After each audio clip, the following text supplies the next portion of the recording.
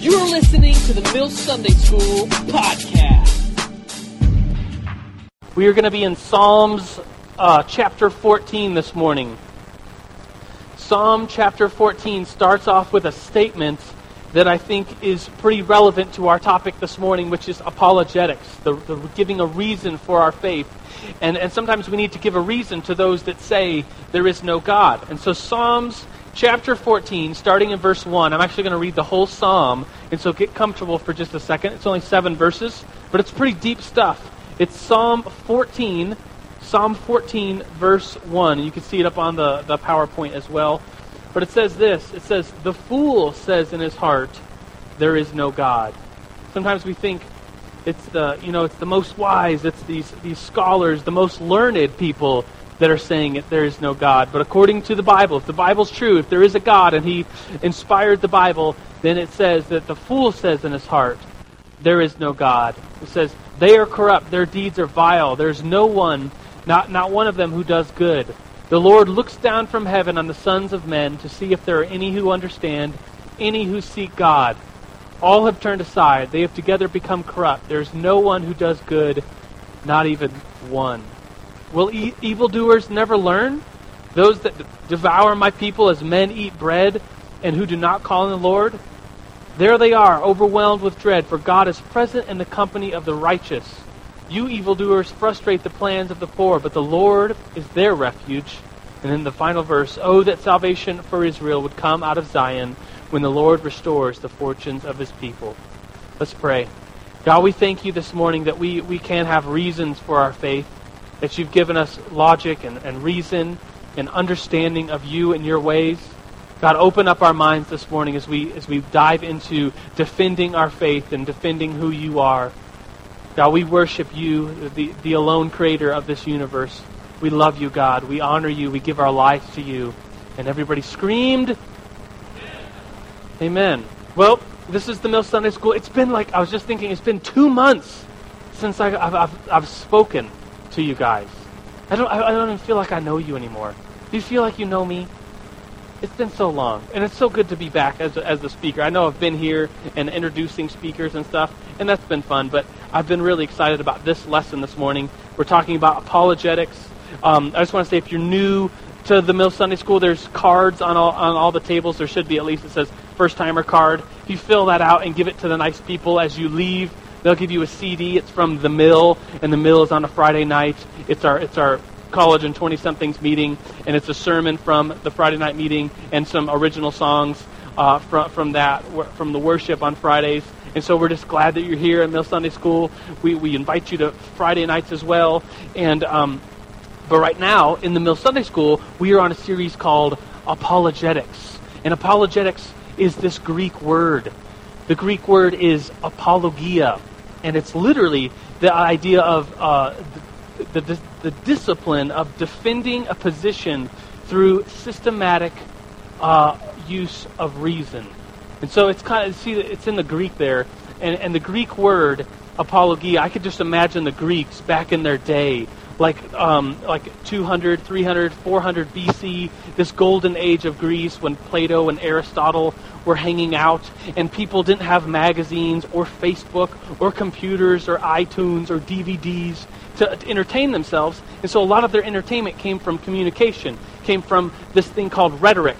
And they would sit around and they would talk and they would reason together. And Paul, the apostle in the New Testament, picks up on this and uses this word for when he's standing before a judge in the book of Acts. He says, "And I apologia, I defended my faith before this guy." I think it was Felix when he uses that term. I defended my beliefs in front of him. And so this idea of defending our faith, defending what you believe in. And for us as Christian believers, today we're going to defend the idea of God. We're going to defend theism. And we're kind of taking a big step back because if you talk to an atheist and they're like, there's no God, and you're like, there is a God, then it might be a silly place to begin. I don't know, maybe silly, maybe not. But to say, the Bible says that there is a God. The atheist would say, I don't believe in your book. And you're like, well, it says in here that there's a God. I don't believe in your book. And so today we're going to look at proofs. What proofs do we have that sit foundationally before the Bible, maybe even before Jesus? Well, what kind of arguments can you bring before an atheist or an agnostic, someone who doubts the existence of God, to prove reasonably that he does in fact exist? And so for me, this is part of my testimony, part of how I experience God.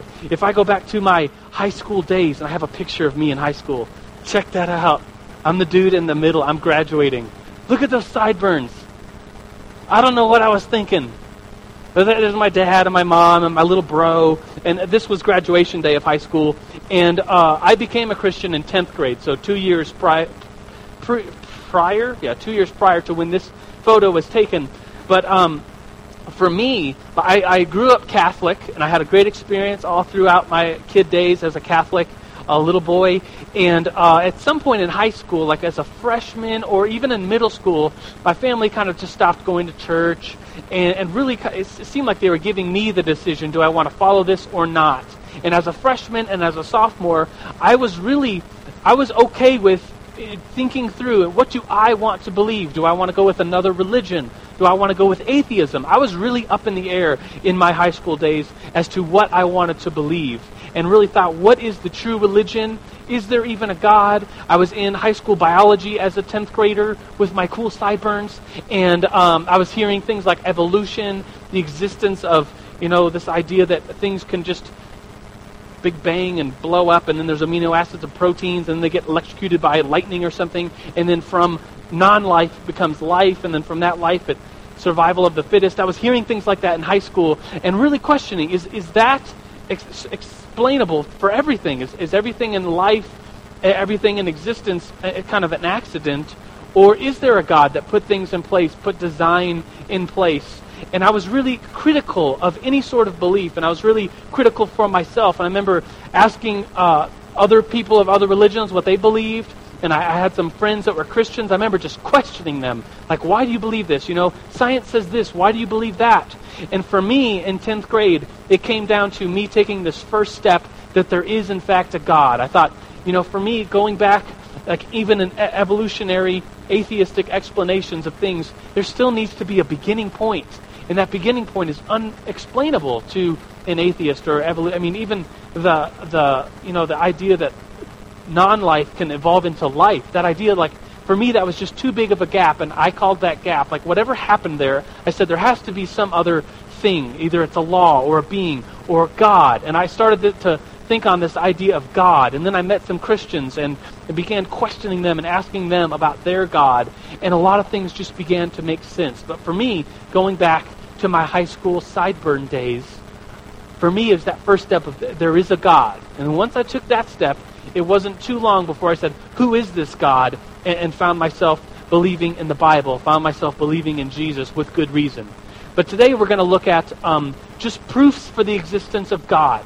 So what I want you to do is to dive right into your table. If you're a small table, you can go to another table. In fact, it might behoove your table to be a little bigger, because all you're going to do is assign someone to be a leader/scribe. And there should be on every table, there should be a piece of paper that says proofs for God. And I have spaces for 10. I don't know that you'll get to 10. I only have 7. So if you get more than 7, I'll be impressed.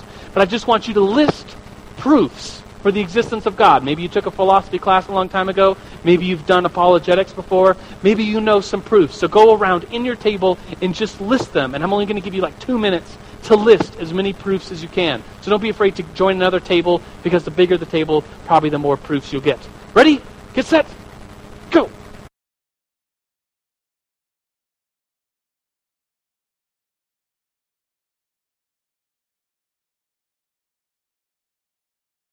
All right, time's up. Pencils down. Did anybody get? Let's see. Did anybody get more than 4 at their group? Nice. That cool. These cool tables. Nobody else. Oh, that cool table. And more than 5? More than 6? 6, 7? You got 7, 8, 9er, 10. All 10? I mean, not all 10. I guess there's more. I only got 7. Here's the 7 I got. So discussion, proofs for the existence of God. Maybe some of you did start with this one, which is the Bible. Did anybody start with the Bible? Start off, if you can prove that the Bible's authoritative, then you could show that there's a God of the Bible. So if you show the Bible's authoritative, then there's a proof. This one, Jesus came historically. So if you have someone that says, yeah, I believe that Jesus came and he was a good man. And as soon as you're like, oh, he's a good man, he was a good teacher, then what he was saying was, the good thing that he was teaching was that he was God. And so that leads to something called the C.S. Lewis trilemma, the liar, lunatic, Lord. Anybody list that? Nobody? A couple of people listed that. It's like, if Jesus was a good teacher, then what he was teaching was that he was God.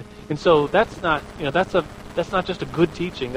He was either lying about that, or he was crazy, he was a lunatic, or he was truly teaching good things, which would be true things, and he was in fact Lord. So that's a proof. The other one is an ontological argument from the being of God. This is like a Middle Ages Anselm's argument for God. Did anybody list this one? You did? Nice. Lots of people did. If you've taken philosophy class, maybe after Sunday school today, you can come up and explain this one to me. Because I spent the week trying to figure it out. And it's kind of like a word game. It's like a pure reason alone. But I was talking with I don't know if Taylor Brooke is in here. She's the Mill administrator. She's in a philosophy class now. And she just learned this proof this week and kind of helped me understand it a little bit. But she even said that her philosophy teacher, to him, so I think he believes in God of some sort, he said this proof was the most real for him. He started believing in God. He thought this proof actually proved God the most. And I'm just going to briefly say it.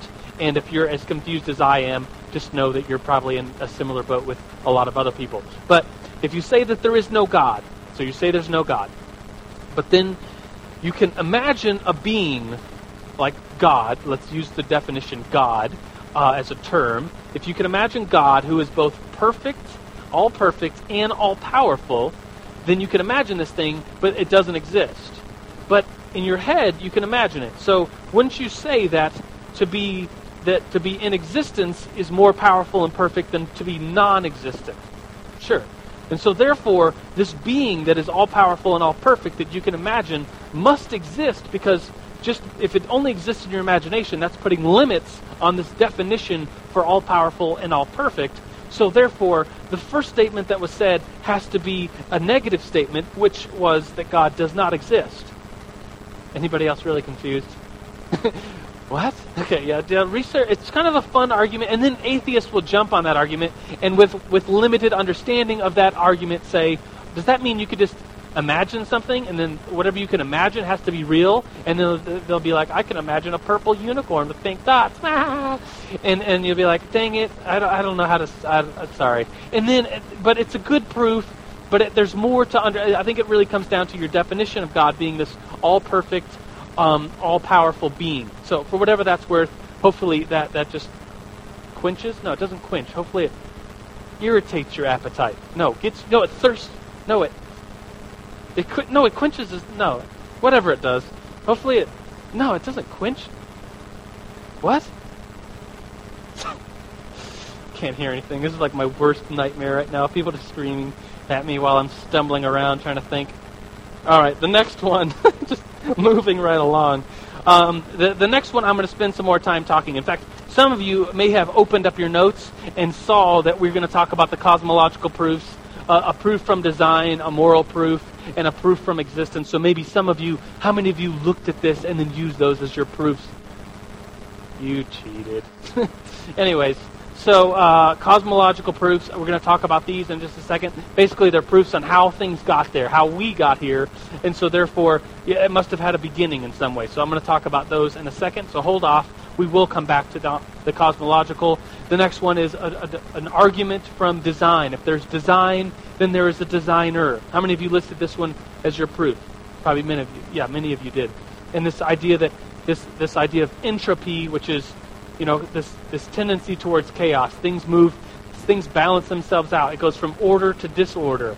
And so this room was very ordered when we all came in. There wasn't like coffee cups everywhere, and the chairs were like perfectly round. And then we came in here, then we're going to leave, and then a hospitality team has to come in and clean because of the law of entropy, that things move from order to disorder just by things happening and time progressing.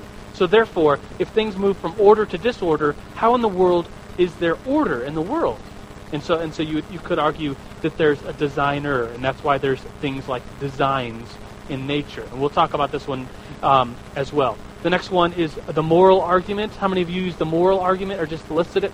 As if there's a moral law, then there's a moral lawgiver. We'll talk about this one as well.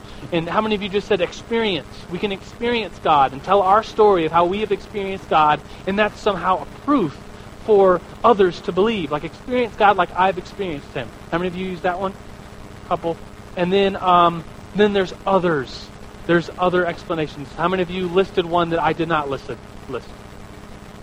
Sweet. All right. Well, here's the 4. Today we're going to talk about these 4. The 4 highlighted in red ones: cosmological, design, the moral argument, and the experience argument. So we're going to start with the cosmological. And the cosmological proofs for the existence of God come from this dude, Thomas Aquinas. See him writing down things? See his little halo? He was a pretty cool guy because of his halo and because of his writing down things. The dates he lived are up there, 1225 to 1274, so he lived in the Middle Ages. He was an Italian Christian philosopher, a thinker, really studied in the Greek way of doing things. In fact, I was just looking at his life and like his biography of his life, and it's very fascinating. Just a little rabbit trail. He was a dude that lived in the Middle Ages, and in the Middle Ages, at least in Italy, around where he was living, there was he wanted to become a monk, and there was 2 choices for monks. There was the Franciscan monks and the Dominican monks. And his family wanted him to be a Franciscan monk. And so the Franciscans are more about the vow of poverty, just normal speaking, normal like going to a village and teaching, and then very simple, methodical way of life. And the Dominicans were more known for study and thought and research. The Dominicans were the nerds. We would kind of be, in this old way of thinking, we would kind of be the Dominicans of New Life Church because we're the nerds, right? Nerd power. And so Thomas Aquinas wanted to be a nerd, a Dominican type of monk, and his family wanted him to be a Franciscan kind of monk.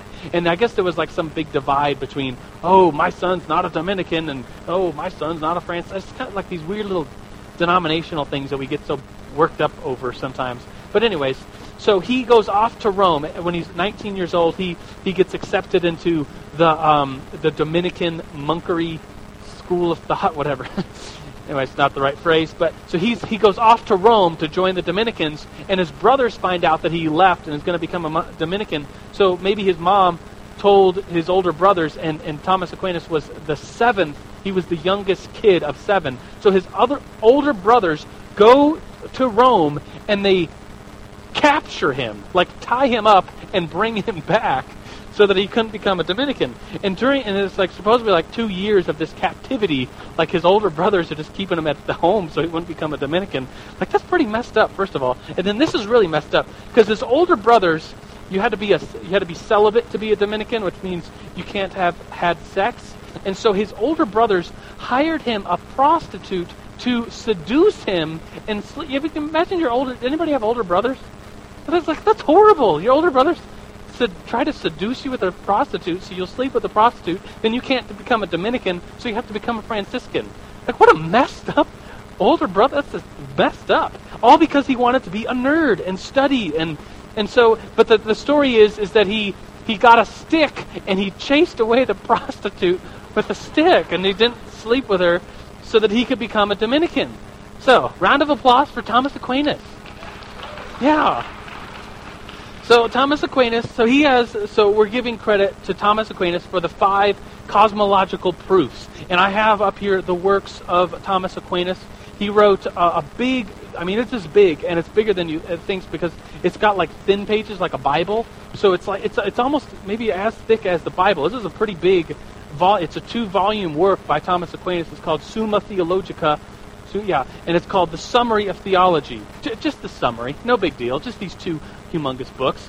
And in it, he summarizes all of theology, and which is pretty cool. He goes into every topic you could think of and writes something about it. Kind of like in the way Aristotle, and he was a big Aristotle fan. He was a big nerd of his day. And Aristotle would do these arguments that build one upon the other. And so Thomas Aquinas, in that line of thought, said, let's bring that to theology. And so he writes The Summary of Theology, these 2 huge volumes. This is volume 2. I'll put it down. This is volume 1. And at the very beginning of volume 1, we're talking like page right after the introduction, he starts off his theology with, if we're going to talk about God, theos, we need to prove his existence. And so Thomas Aquinas starts off with some very famous, the 5 cosmological proofs for the existence of God. Have any of you seen these before, studied them, looked at them? If you've taken philosophy, you've probably seen them. If you've studied apologetics, maybe you've seen them. But the first one is, so we're going to list 5, and you could list them in your notes if you would like. There's a place to do that. The first one is motion. Number 1, motion. And Thomas Aquinas argues that if there's motion, there must have been a mover. In fact, I'll put this sentence up there. He kind of stole it from Aristotle. This idea of if there's motion, there is a mover, an unmoved mover. That's a cool phrase. I like that. An unmoved mover. This idea that things don't just move by themselves. Therefore, if there is motion, someone had to move it. Something had to move it. And like if you keep going back in history, all the way back to like the Big Bang or whatever. It's like, oh, the Big Bang, that started the motion. Well, where did that potential energy come for that Big Bang? Because things just don't go from potentiality to movement without a mover. And so I have over here, we've set up an awesome dominoes maze of doom. It's pretty sweet. You see that? Oh, it's so beautiful. And so this will never, as soon as you knock one down, it'll all move. And there'll be motion. Hopefully they'll all move if it's been set up correctly. If it isn't set up correctly, we know who to blame. His name's Patrick. I don't see him. Anyways, so this will just stay like this forever until something moves. An earthquake moves, a bird comes in, or someone plays the piano. Something moves this thing. It'll just sit here like this until it is put into motion. And Thomas Aquinas said, well, going back in history, as far back as you can, that there has to be, even an atheist would say, okay, maybe the Big Bang started all motion. Well, what started that Big Bang? A bigger bang. It's like, okay, well, what happened to the bigger bang? How did it start? And there has to be at some point a mover, an unmoved mover, which Aquinas says is the first proof for God. So, dominoes, here we go. Let's see what happens. Yes! Nice work. Well done, Patrick. Well done. Nice setup. So if there's motion, there's a mover, an unmoved mover. That's proof number 1. Proof number 2, cause. If you're writing down notes, put cause. Nothing can be its own cause. There has to be an uncaused causer. I like that term as well. But you can say, like, oh, that I caused myself. It's like, no, you didn't cause yourself. Like you made yourself? Well, maybe you used some things to make you who you are, but you didn't cause your own being. Your parents caused you. Your mom and dad, they loved each other very much, and so they came together and they had you. Your parents caused you. It's like, well, where did your parents come from? Well, they came from their parents.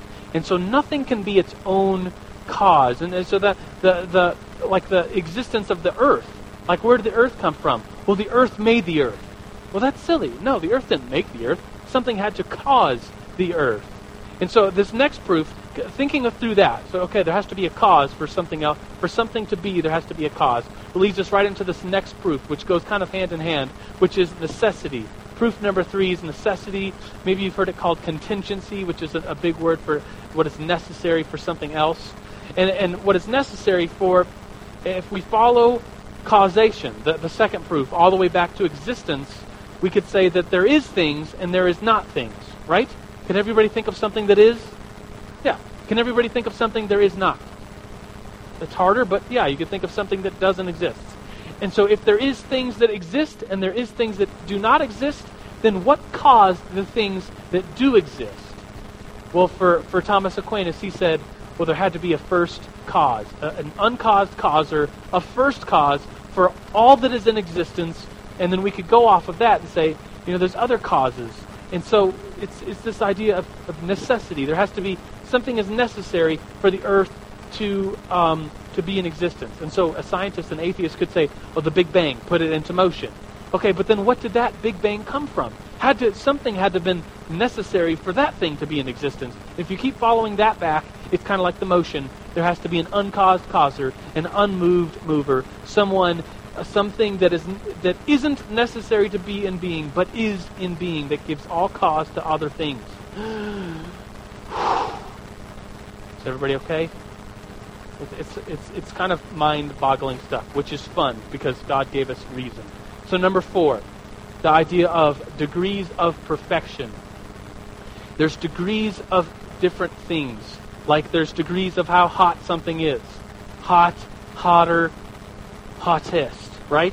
And the hottest thing is like, say, fire. If there was a fire in this room, burning wood, then that very hot thing, the hottest thing, whatever, would give cause to other things.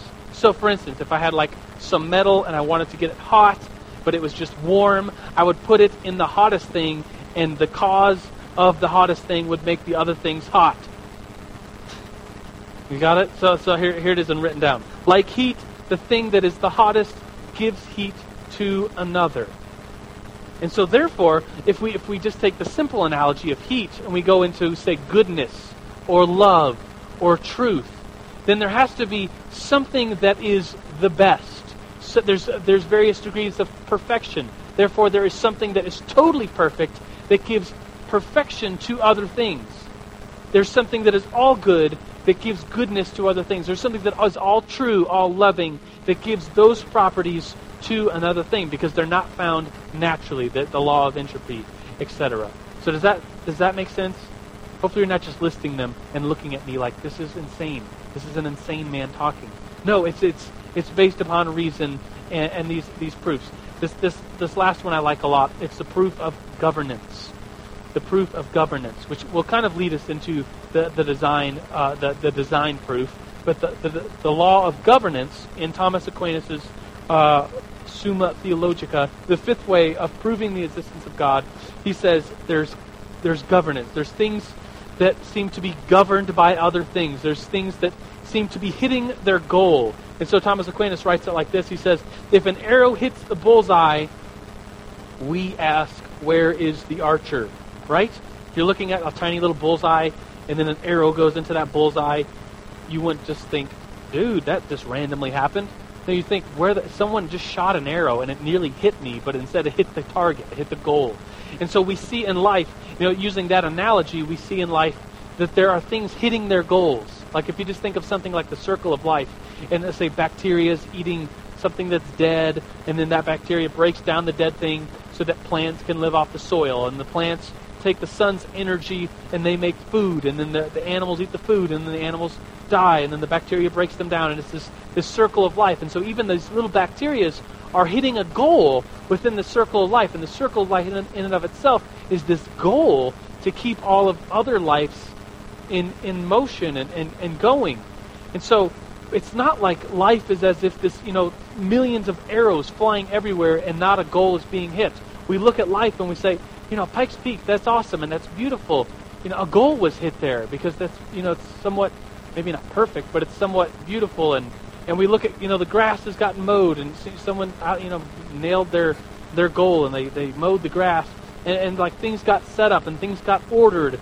And so therefore, since there's order and design and we see goals being hit, we have to ask, where is the goal keeper? Where's the goal, not the goalkeeper, the goal maker, the archer in this grand scheme of things? So there they are, the 5 cosmological proofs for the existence of God. And I think some of them are very worthy to be brought up and talked about with an atheist. It's like, where did motion come from? He's like, well, it just came from a Big Bang. Well, where did that potential motion come from? He's like, well, it just came from nowhere. He's like, well, from nowhere? So your faith is in nothing and nowhere. My faith is in God. And so begin that conversation with, say, an atheist that does not believe in the existence of God. So moving right along to the proof from design. The idea that if there is design in the natural things, then there must be some sort of designer of some kind. And so all we're doing right now in the Mill Sunday School is proving the existence of God. We're taking a step back maybe another time, another week, we'd prove the existence of the God of the Bible or of Jesus, or that the Bible is authoritative. But right now we're just looking at design. If there's design, then there is a designer. And maybe that designer, if you're talking to a very atheistic person that maybe believes in evolution, they would say, oh, the designer is this process of evolution. It's like, well, that process of evolution, you could just ask the question simply, where did the design for the process of evolution come from? And so there is still a design in evolution, even according to atheists that would say there is no designer. In fact, I was talking to a really cool atheist this week. He called up the Mill offices, and he's starting an atheist club at PPCC. He's a really cool guy, and he wanted some Christians to debate. And so I said, well, let's just meet together. Let's have a conversation. So he came into the office, and it's just very respectable, very nice. Would not interrupt me. I wouldn't interrupt him. We weren't choking each other and calling each other names. We were just having a conversation about God. I believe in God, and he believes that there is no God. He's atheistic, not agnostic, but truly an atheist. And we had a conversation about evolution and the process of natural selection. And natural selection is, I'm sure you learned in high school like I did when I had the sideburns, that the process of natural selection is based upon the survival of the fittest. That the fittest things survive and the least fit things don't survive. And that theory is now pretty old with Darwin. And yet, no one in the scientific world is extremely happy with natural selection. And so I was talking with this atheist, and he's like, yeah, it's true that the process of natural selection doesn't explain some things, like altruistic behaviors in animals, where they kind of take care of each other, or altruistic behaviors in us as humans. Like if someone is sick or hurt or handicapped, we give them the closest space in the parking lot. We take care of them as a society. And so therefore, like, how did that evolve? Like, where's the survival? I mean, how do we continue evolving if the weakest have a special place in our society? Like, are we going to evolve into more handicapped people and more, I don't know. I mean, it's kind of a weird thought, but and so we were just talking, me and this atheist, and he said, yeah, natural selection, it's not the best theory out there. But, he was quick to say evolution is, but we still haven't found that process. And to me, it's kind of like saying, I believe that food can bake in an oven, but I don't believe that it is heat that cooks them. Because it's the process. Like, if you believe in evolution, but you don't believe in the process, then what in the world? Like, how, you're just, I don't know. It was confusing to me. And he said, yeah, it is confusing. And so for me, it was like, I see design in nature. And so there's this movie out, maybe some of you have seen it, it's called Expelled. Has anybody seen this movie? It's a pretty cool Christian film. It's actually not Christian, it's just for the argument for design, argument for intelligent design. It's called Expelled, No Intelligence Allowed, by Ben Stein, that guy that a long time ago in the movie Ferris Bueller's Day Off was the teacher that said, Bueller. Remember that? Of course you do. And so he's that guy. He's actually not a Christian. I believe he comes from a Jewish background. But he made this documentary, this film called Expelled, in which he says that there is design out there. And he kind of interviews scientists and interviews people that believe in design, whether they're Christian or not. And he says, basically the gist of this film, it's very one-sided, but like most kind of documentaries like this are. But to its credit, at the end of this film, he interviews Richard Dawkins, who is a big atheist. He's wrote a book that I'm reading now called The God Delusion, in which he says it's delusional to believe in a God. And so Ben Stein, this theist that is saying there is a God, there is intelligent design, is interviewing Dawkins, and we're actually going to take a look at this clip. So it's Dawkins, the skinny guy, and Stein. You'll recognize him from the movie Ferris Bueller's Day Off. Here we go. Quite true. Professor Dawkins seemed so convinced that God doesn't exist that I wondered if he would be willing to put a number on it. Well, it's hard to put a figure on it, but I mean, I put it as something like, 99% against or something. Well, how do you know it's 99%? I don't. Say not 97%. No, I did. You asked me to put a figure on it, and I'm not comfortable putting a figure on it. I just think it's very unlikely. What? But you couldn't put a number on it? No, of course not. So it could be 49%. Well, it would be. I mean, I think it's unlikely, but it's quite far from 50%. How do you know? I don't know. I mean, I put an argument in the book. Well, then who did create the heavens and the earth? Why do you use the word who? You see, you immediately beg the question by using the word who. Well, then how did it get created? Well, by a very slow process. Well, how did it start? Nobody knows how it started. We know the kind of event that it must have been. We know the sort of event that must have happened for the origin of life. What was that? It was the origin of the first self-replicating molecule. Right, and how did that happen? I've told you we don't know. So you have no idea how it started? No, nor has anybody. Nor has anyone else. What do you think is the possibility that intelligent design might turn out to be the answer to some issues in genetics or in evolution?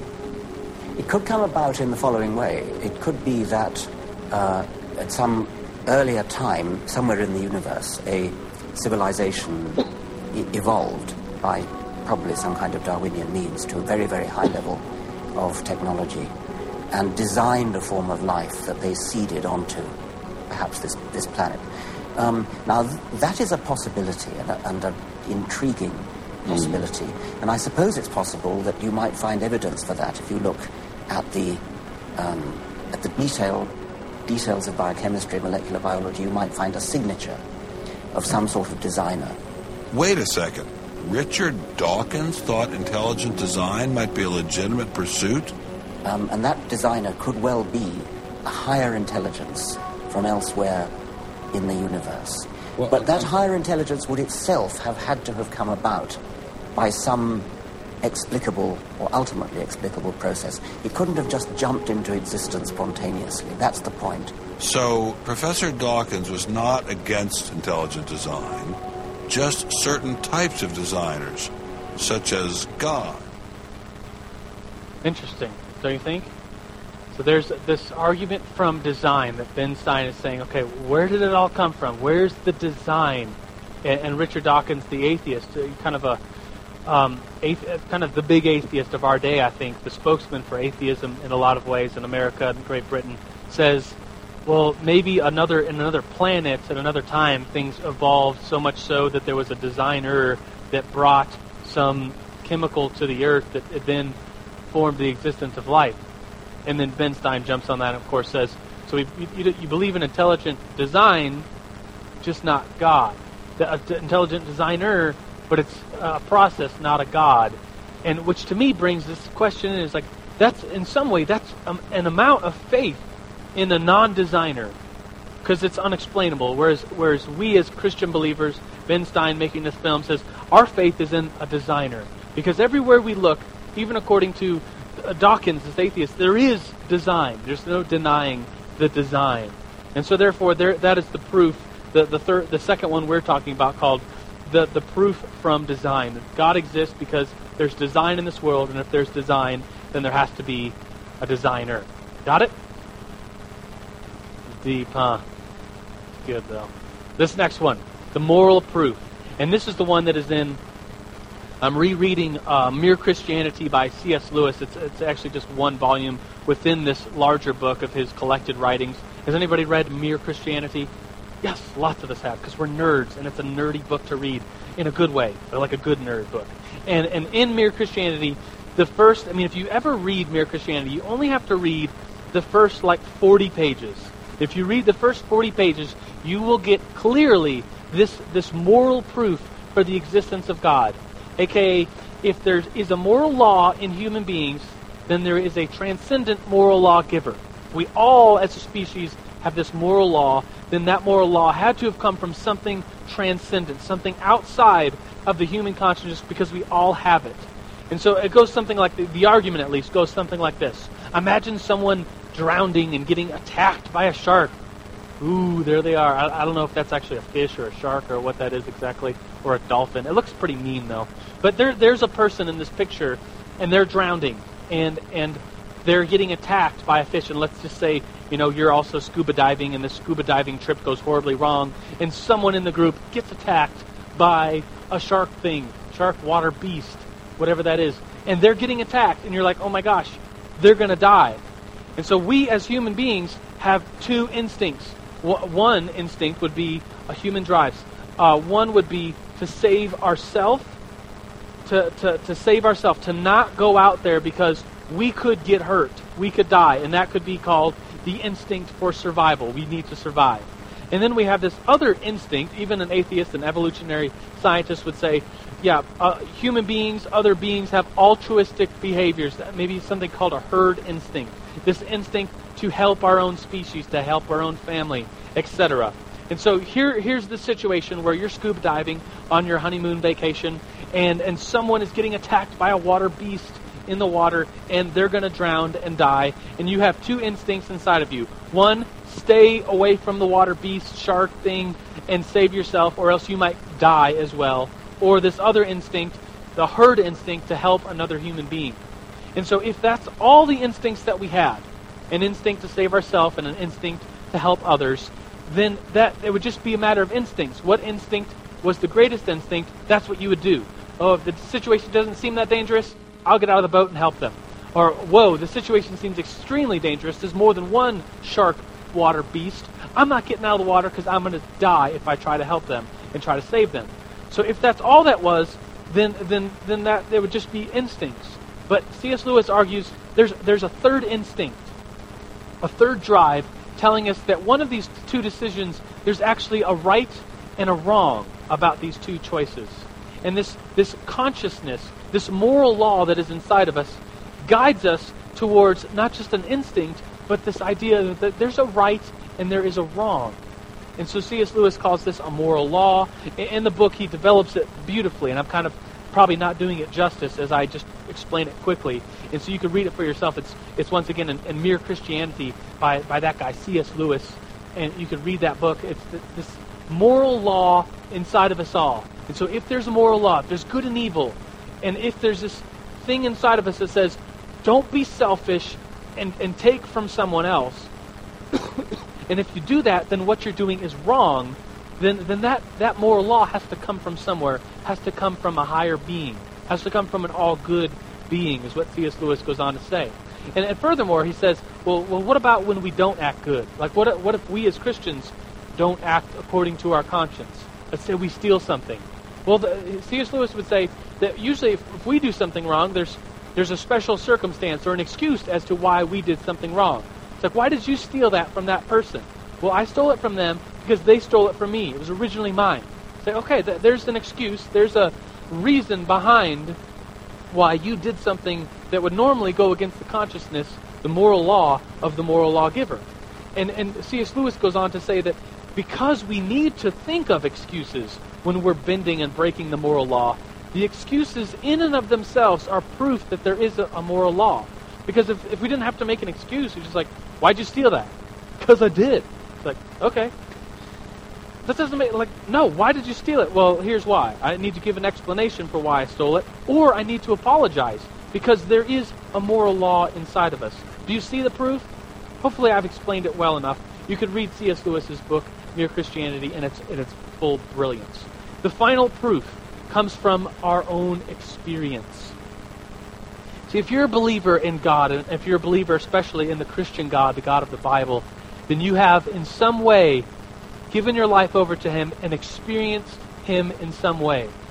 Jesus says, you can't be the same. The fruit of a believer, your life will change. You'll be born again. In John chapter 3, in his conversation to the Pharisee Nicodemus, says, you'll be born again when you believe in me. And the idea of being born again is you're going to be different. You're going to experience God in such a way that your life will be different.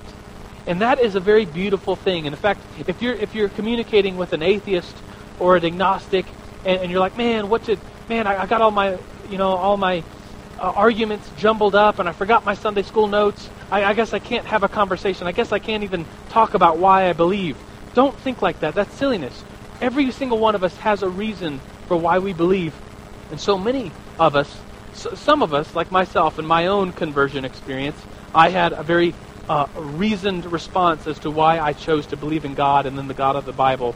But many of us have a testimony of what God did in our life. We were one way, and then we became another way. We were stuck in sin and selfishness, and God saved us out of that, and our life changed. And that is, in fact, a proof. It's a proof from our own experience. So as I close today, I just want to encourage you that we all have a reason for our faith. And some of the reasons, maybe some of us as Mills Sunday Schoolers are nerds, and maybe some of us knew these moral arguments already. And maybe some of us in our moment of doubt and thinking, okay, is this really true? Is this whole church thing, the Bible thing really true?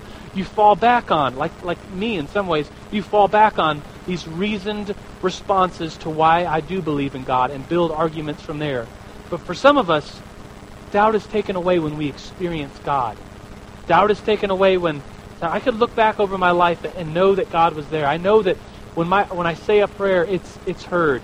I know that I in myself have maybe seen things that are unexplainable, that when I prayed for something, I saw it. And how awesome that is when we experience God through prayer, through meditation, through reading the Scripture, through responding to Him, and then our life is changed. And so I want you to leave here thinking, okay, you might forget some of these moral arguments. Some of you won't. Some of you, this is like your thing. You're an apologetician, whatever it's called. You're one of those people that love these things, the reasons why we believe. And there's others of us that are perfectly okay with communicating, here's why I believe. I've experienced God. And in fact, if you talk to someone who does not believe, usually what doesn't really work is like arguing with them and beating them over the head with the Bible, figuratively, of course, saying like you have to believe in this, and then this is this, and maybe they have actually learned and studied those arguments before. But what's truly awesome and beautiful is when you share your life with someone, when you share your experiences of why you believe with someone, and they could look at your life and say, you know what, there is something miraculously different about the way you live than the way I live. And so I'm going to believe in the being that you believe in because there's evidence and fruit. Which is kind of, I'm going to close with that, but open it up for next week's conversation, because we're going to have a speaker, Matt Ayers, who is one of the missions pastors here. He's the missions pastor over Colorado Springs. And this idea of taking what we have in the church, the four walls of the church, the money, the resources, the love we have for people, and bringing that to our city of Colorado Springs and saying, here's why we live the way we live because we believe in a higher power, the God of the Bible.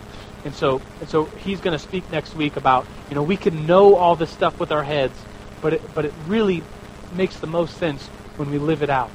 And so I want to go back to the scripture we read this morning when we started, and it's Psalms 14. And I just want, if you're comfortable closing your eyes and just listening, then go ahead and do that, because this scripture is against the person, we sometimes think that it's the atheist, it's the most intelligent person, it's the most trained, it's the most scientific, it's the most thoughtful person that's the atheist. And we look at, some of these good thinkers, maybe some of us have had very smart professors that were advocates of atheism.